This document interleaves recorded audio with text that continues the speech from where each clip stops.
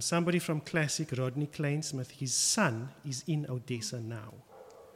And so we just want to bring him before the Lord in prayer. But beyond that, I think we also need to remember that there are many other countries in the world that are also in conflict. On our own continent right now, there's conflict in Mozambique, there's conflict in South Sudan, there's the DRC who have been struggling with conflict for years. There's conflict in Cameroon. There's this beautiful region up in Ethiopia called the Tigray region, who's also in a state of conflict and unrest right now. So let's just take 5 minutes just to pray into those spaces. We just sang now, and we ask God for a fresh wind to blow, a fragrance from heaven. In those spaces, there's only the smell of gunpowder. There's only the scent of building rubble. We need for people to experience the fragrance of God in those spaces. So let's just take a few minutes, pray, and at the end of 5 minutes, I'll conclude in prayer, and then we'll go from there. And so, Father, we thank you that we can come before your throne of grace today. We thank you, Lord, that we are allowed into your courts of praise, and that as we do so, we are able to cast our cares upon you. And we thank you that you are able to deal with those issues that we cast before your throne this day. Father, even as we pray, sometimes our prayers feel so weak and insignificant, as though they are unable to make any change, except maybe make us feel a little bit better. But Lord, we thank you that the weapons that we have been given and the fight that is being fought right now is not our fight. And the weapons that you have given us are not weapons of flesh and blood, but they are weapons that are able to make an effect, that are able to make a change. And so, Father, we thank you, Lord, that we can bring these issues, even of the world, before your throne. And we thank you that you are able to break through in spaces where it seems that there is no way. That you are able to break through in times when it feels like this is not the right time. That you are able to break through in ways where it seems like this is not the right way. We thank you, Lord, that you are God, King and ruler of the universe, clothed in majesty, bright shining as the sun. And so we worship you today. And we thank you, Lord, that you hear our prayers. And we trust, Lord, that you indeed would be able to step into those spaces where there is conflict, where people have not known peace or rest for all of their lives, for generation upon generation. And some who even now, just today or yesterday or the day before, have come to know conflict. Lord, we thank you that you are able to meet each one of those at their point of need. And so, Lord, as we direct our hearts and our minds now to your word and to what it is that you're wanting to say to us, we ask, Lord, that your Holy Spirit himself would be ministering to us. In Jesus' name we pray. Amen and amen. Maybe you can just turn your seat or get back to where you were. So good afternoon, everyone. It's so great that all of you could join us. I did just think that I wanted to mention that I know that it seems that the time that we decide to meet on a Sunday afternoon sometimes feels like it's up and down, like 4:30, and then sometimes we meet at 6. And I just wanted to let you know that it has been kind of challenging for us as the steering team to be able to meet everybody's desires in terms of just the time that we are meeting at, as well as the format that we are trying to come together. And these are things that we are going to be looking into, praying into, hearing what God is saying to us in the next few weeks. And we hope that you would be able to engage with us as we do that. Now, over the next few weeks, we're going to be looking at the theme of mission as we come out of thinking about restoration and rebuilding. And now we want to remind ourselves again about actually what it is that our mission is. What is it that we have been called to? And so we want to start today to try to get again somewhat of a fresh perspective of what it is that we have been called to as the church. And we're going to start by reading this very well-known text in Matthew chapter 28, which the heading in your Bible will say, no doubt, the Great Commission. And this is what it says. It says, "Then the 11 disciples went to Galilee, to the mountain where Jesus had told them to go. When they saw him, they worshipped him, but some doubted. Then Jesus came to them and said, 'All authority in heaven and on earth has been given to me. Therefore go and make disciples of all nations, baptizing them in the name of the Father and of the Son and of the Holy Spirit, and teaching them to obey everything I have commanded you. And surely I am with you always to the very end of the age.'" Now I want to ask you a question that might feel uncomfortable. Why did you bother to come here this afternoon at 4:30? Why? And this is rhetorical. You don't have to shout it out. You might hurt my feelings. Why did you bother to give up the time today to be here? And of what consequences is us gathering here this afternoon? What is it going to mean beyond just this time? Because if all that you wanted to accomplish was to have a conversation with your friend or to catch up with them, then that's something that you could have actually done on WhatsApp, or you could have given them a call. Or if you were only interested in getting out of the house, it was a nice day for a walk, why don't I just walk in the direction of the church? And they actually heard them mention that they had something to eat. Bonus, let me get some of that. Then you could have actually made a different plan to accomplish that goal if that was what you wanted. Or if you just wanted to listen to a sermon or listen to someone tell you about Jesus, then you could also have done that by going online at home and listening to one of those prestigious preachers and teachers who are a lot more skilled than I am. And there are so many of them that you could have chosen from. And you could have actually done that instead of actually coming here today. Now I want to suggest to you that the reason that you are here right now is that there is something very particular about the fact that you have been called and placed here.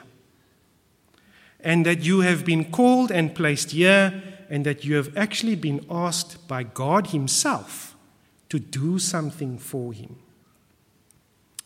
And that is a mission. Now, when you think about mission, what springs to mind for you? Just think about that for a second. When you think about the word mission or the title mission, what comes to mind? Now, I want to share you what for me immediately comes to mind, and this is it. When I think mission, I tend to think of special agents, and I think of danger, and I think of intrigue, and in some cases there are people getting hit or kicked or shot. And in the end of it all, the bad guy always loses. Now that, unfortunately, is what comes to my mind when I think about mission. There's the Lord of the Rings and the mission that Frodo was on. There's obviously the Mission Impossible series. I've watched them all. I see Adrian smiling there, a fellow fan. There's the Avengers and the missions that they have had to engage with. And there's Arnold Schwarzenegger, who's always encouraging civilians to get to the chopper. And then there's Wonder Woman, and then there's the Incredibles. And all of them have this thing in common, that there's this mission that needs to be accomplished. Now, what's interesting about our mission as the church is that it's not a whole lot different to that. We are also called by someone with authority and given power. We are also people who have a particular set of skills and abilities, and those skills and abilities I could call the ability to love and follow Jesus, because not everybody is able to do that. We are sent to a very particular place in that text that we just read now, and that's all nations. And we as agents, We need to stay in constant contact with our authority, the one who has given us the mission to accomplish. And then finally, the mission is also a matter of life and death. Now, the dictionary defines mission in these terms. It says that it is a group sent to a foreign country to conduct diplomatic or political negotiations. That's the first one. And the second definition is, it is a task commissioned by a religious organization to propagate its faith or carry on humanitarian work. Now, I think that the church, the universal church, has to some extent lost some of its way when we talk about what our mission is. To some degree, some of us have started to think that going out to all nations and making disciples of them is simply about logging decisions, about getting somebody to say, yes, I will pray the sinner's prayer, and then that's that. And then some have entirely lost the drive and the conviction to reach out and then focus in turn on just getting themselves fed on a Sunday, and that to them is the extent of where they are at. It's as though for them, I think the gospel has been reduced to something like an insurance policy. And once you've made the decision to accept Jesus, your ticket to heaven is secure. Kind of like a get-out-of-hell-free card. Now, this thinking, I think, pacifies us into a state of looking like an organization that doesn't really know what it's about, or is an organization that doesn't really show that our lives are really different to that of the world. The gospel isn't only a momentary decision that ends here now. The message that we carry as we go out on this mission is something that actually must not only change the lives of others, but it must continue to change our lives. The gospel is something that we continue to engage with for the rest of our lives. Now, I'd like to, in the next few minutes, just give us some ideas about us as the ones who are called to fulfill this mission from what I might think is a different perspective. And next we'll look at a different part of the mission itself. Now, looking at those verses that we read in Matthew chapter 28, we see that being a disciple actually means to go somewhere with someone, to follow someone somewhere. Jesus' first words to the guys who he called was, "Follow me." And these words were in fact an invitation for them to follow Jesus and have and engage with a personal loyalty to him alone. He wanted them to be with him and to go where he was leading them. And the success of making progress with disciples on mission depends on their willingness to follow Jesus. And that resonates and should resonate with us as well. How willing are we to follow Jesus? Imagine this. Imagine if you're at school, or maybe if you're at work, you're sitting at your desk and you're minding your own business, you're doing what you have been asked to do, and then someone walks into the room that you are in and they start walking around. And they're looking around and they go over to the drawers and they start going through the drawers. There's an open PC on the table. They start doing some applications on the table. And then they come over to you and they look at what you're doing on your desk and they lean into you and they say to you, "Follow me." Now, your most likely reaction to that would be to stay exactly where you are and to say no, or maybe not even respond, or in your mind think, "Who's this guy think he is? What do you think? I'm just going to drop what I'm doing here and follow him?" That would be your most likely response to the command to follow just anybody that walks into the room. Now, imagine the same scenario.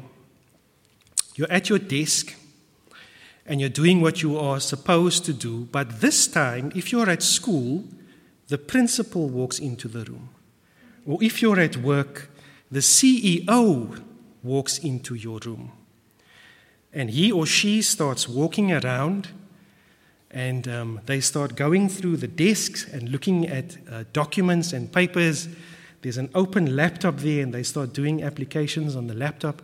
They come over to your desk, they lean in and look at what you're doing, and they reach in and they say, "Follow me."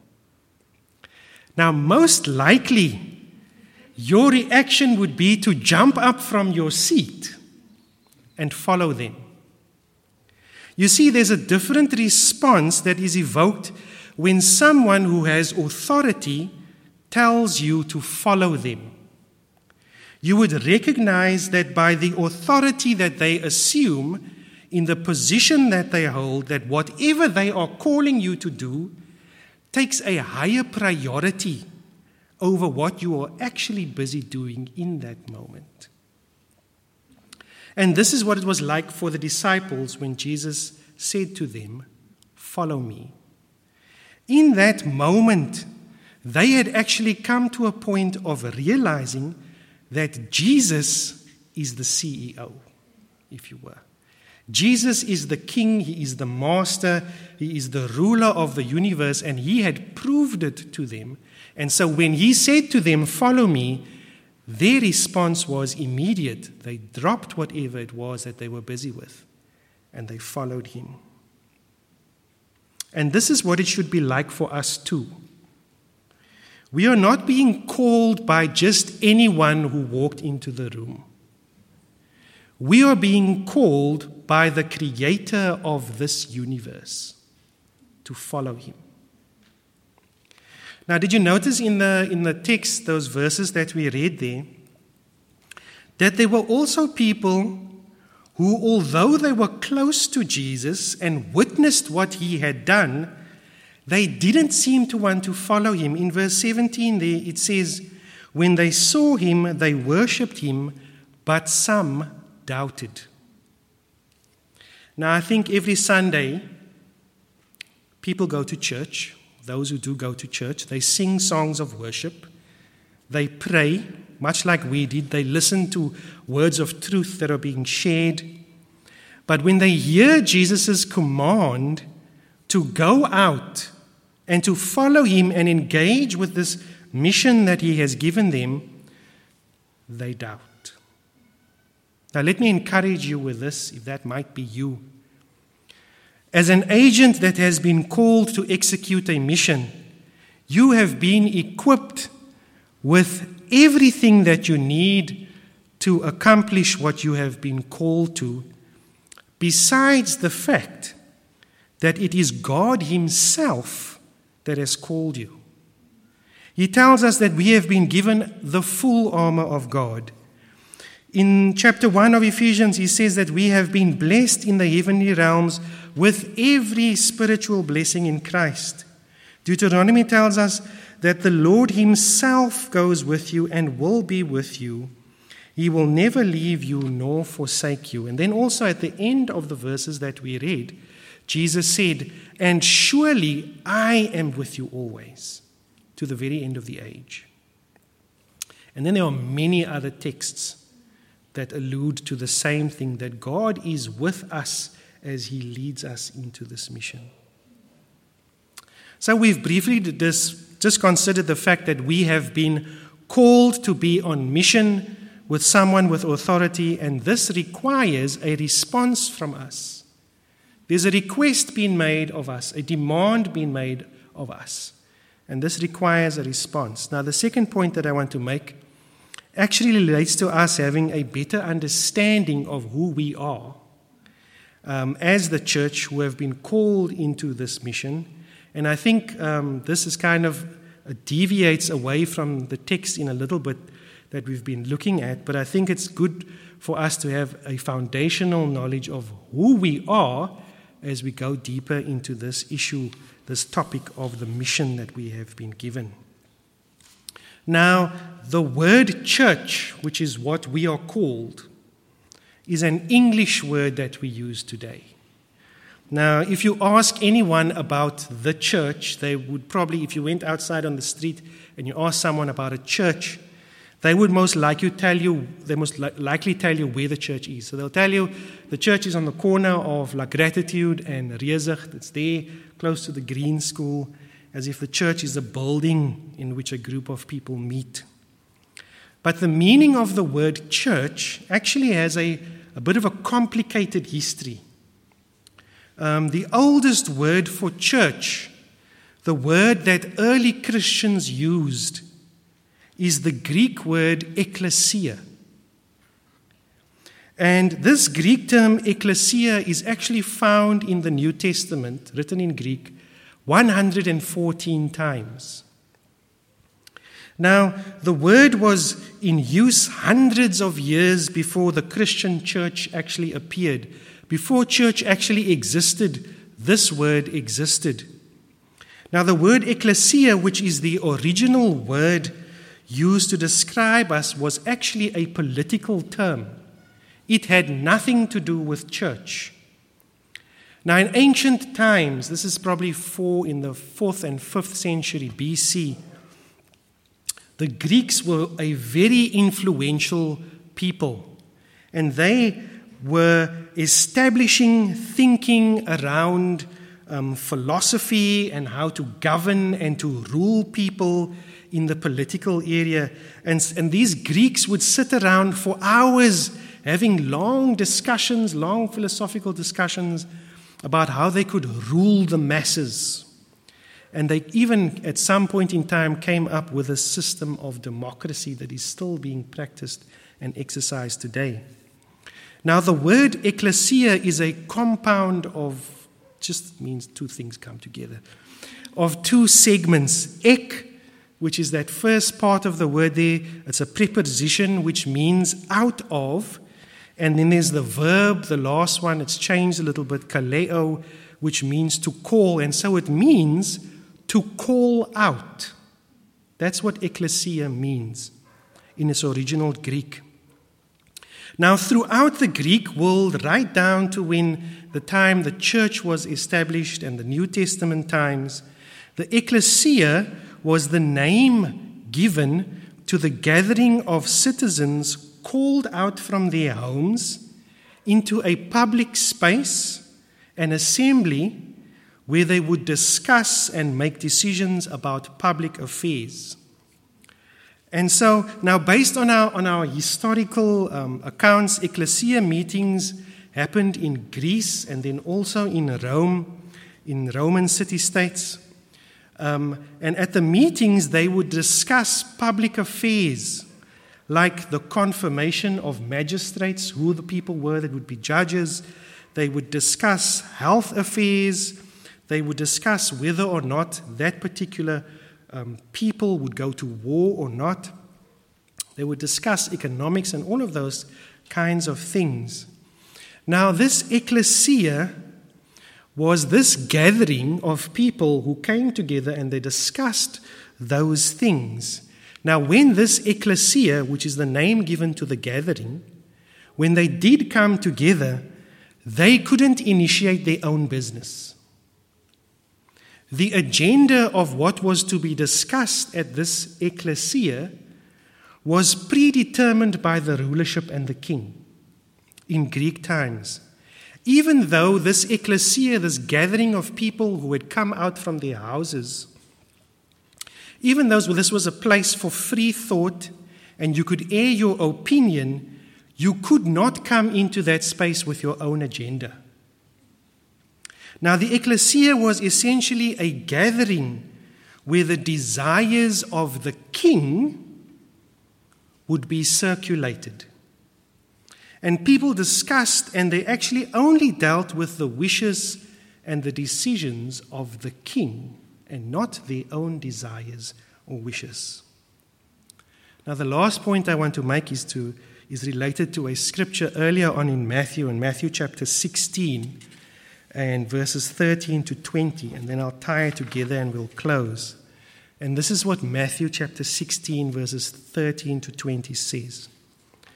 When Jesus came to the region of Caesarea Philippi, he asked his disciples, "Who do people say the Son of Man is?" They replied, "Some say John the Baptist, others say Elijah, and still others, Jeremiah or one of the prophets." "But what about you?" he asked. "Who do you say I am?" Simon Peter answered, "You are the Messiah, the Son of the living God." And Jesus replied, "Blessed are you, son of Jonah, for this was not revealed to you by flesh and blood, but by my Father in heaven. And I tell you that you are Peter." Peter means small stone or rock. "You are Peter, and on this rock," Jesus talking about himself, the big rock, "I will build my church, my ecclesia, and the gates of Hades will not overcome it. I will give you the keys of the kingdom of heaven. Whatever you bind on earth will be bound in heaven, and whatever you loose on earth will be loosed in heaven." So those were the words of Jesus to his disciples in that moment. And Jesus is using their Greek and Roman language to describe what he was going to do. Now remember, at that time, the whole region was under Roman rule, and this is the language that his disciples would have understood. And so Jesus is saying there in these words, there is a kingdom out there that has its own ecclesia. There's a kingdom out there that has its own gathering of called out ones, but I am going to establish my own kingdom. And that kingdom will have its own ecclesia. That kingdom will have its own called out ones. And through my ecclesia, Jesus says, I will communicate my own desires and my own wishes. And not even the gates of Hades. Hades is the Greek word that means death. Not even death will be able to stop us. Now, we have been called to the mission of going out to make disciples or members of God's kingdom, this kingdom that Jesus is talking about here, to take them from the kingdom of darkness and bring them into the kingdom of light. And so our mission as the church, as the ecclesia of the kingdom of Jesus Christ, is to work through his desires and his wishes, and then to execute his desires and his wishes in the same way that principalities and powers of the kingdom out there are executing and working through the desires of their rulers. And so when we think about it like that, I think we get a perspective that the mission that we have been given is actually quite serious. And so ask yourself today, am I going to go out as someone who has been called out? Or am I going to be one of those who doubt? Let's pray. Father, we thank you that you have called us. We thank you that we bear that name, Ecclesia, the ones who have been called out of darkness into light. We thank you that you have called us, that you have chosen us. We thank you that we can be here in this space, that we can work through your desires and your wishes, and that we can execute your desires and your wishes. And Lord, as we continue to wrestle with what it is that you are calling us in our individual selves to do, we ask that you would speak to us, that you would make clear to us what it is that you desire of us. Because we also eagerly desire to have your kingdom come here on earth as it is in heaven. In Jesus' name we pray. Amen. Amen.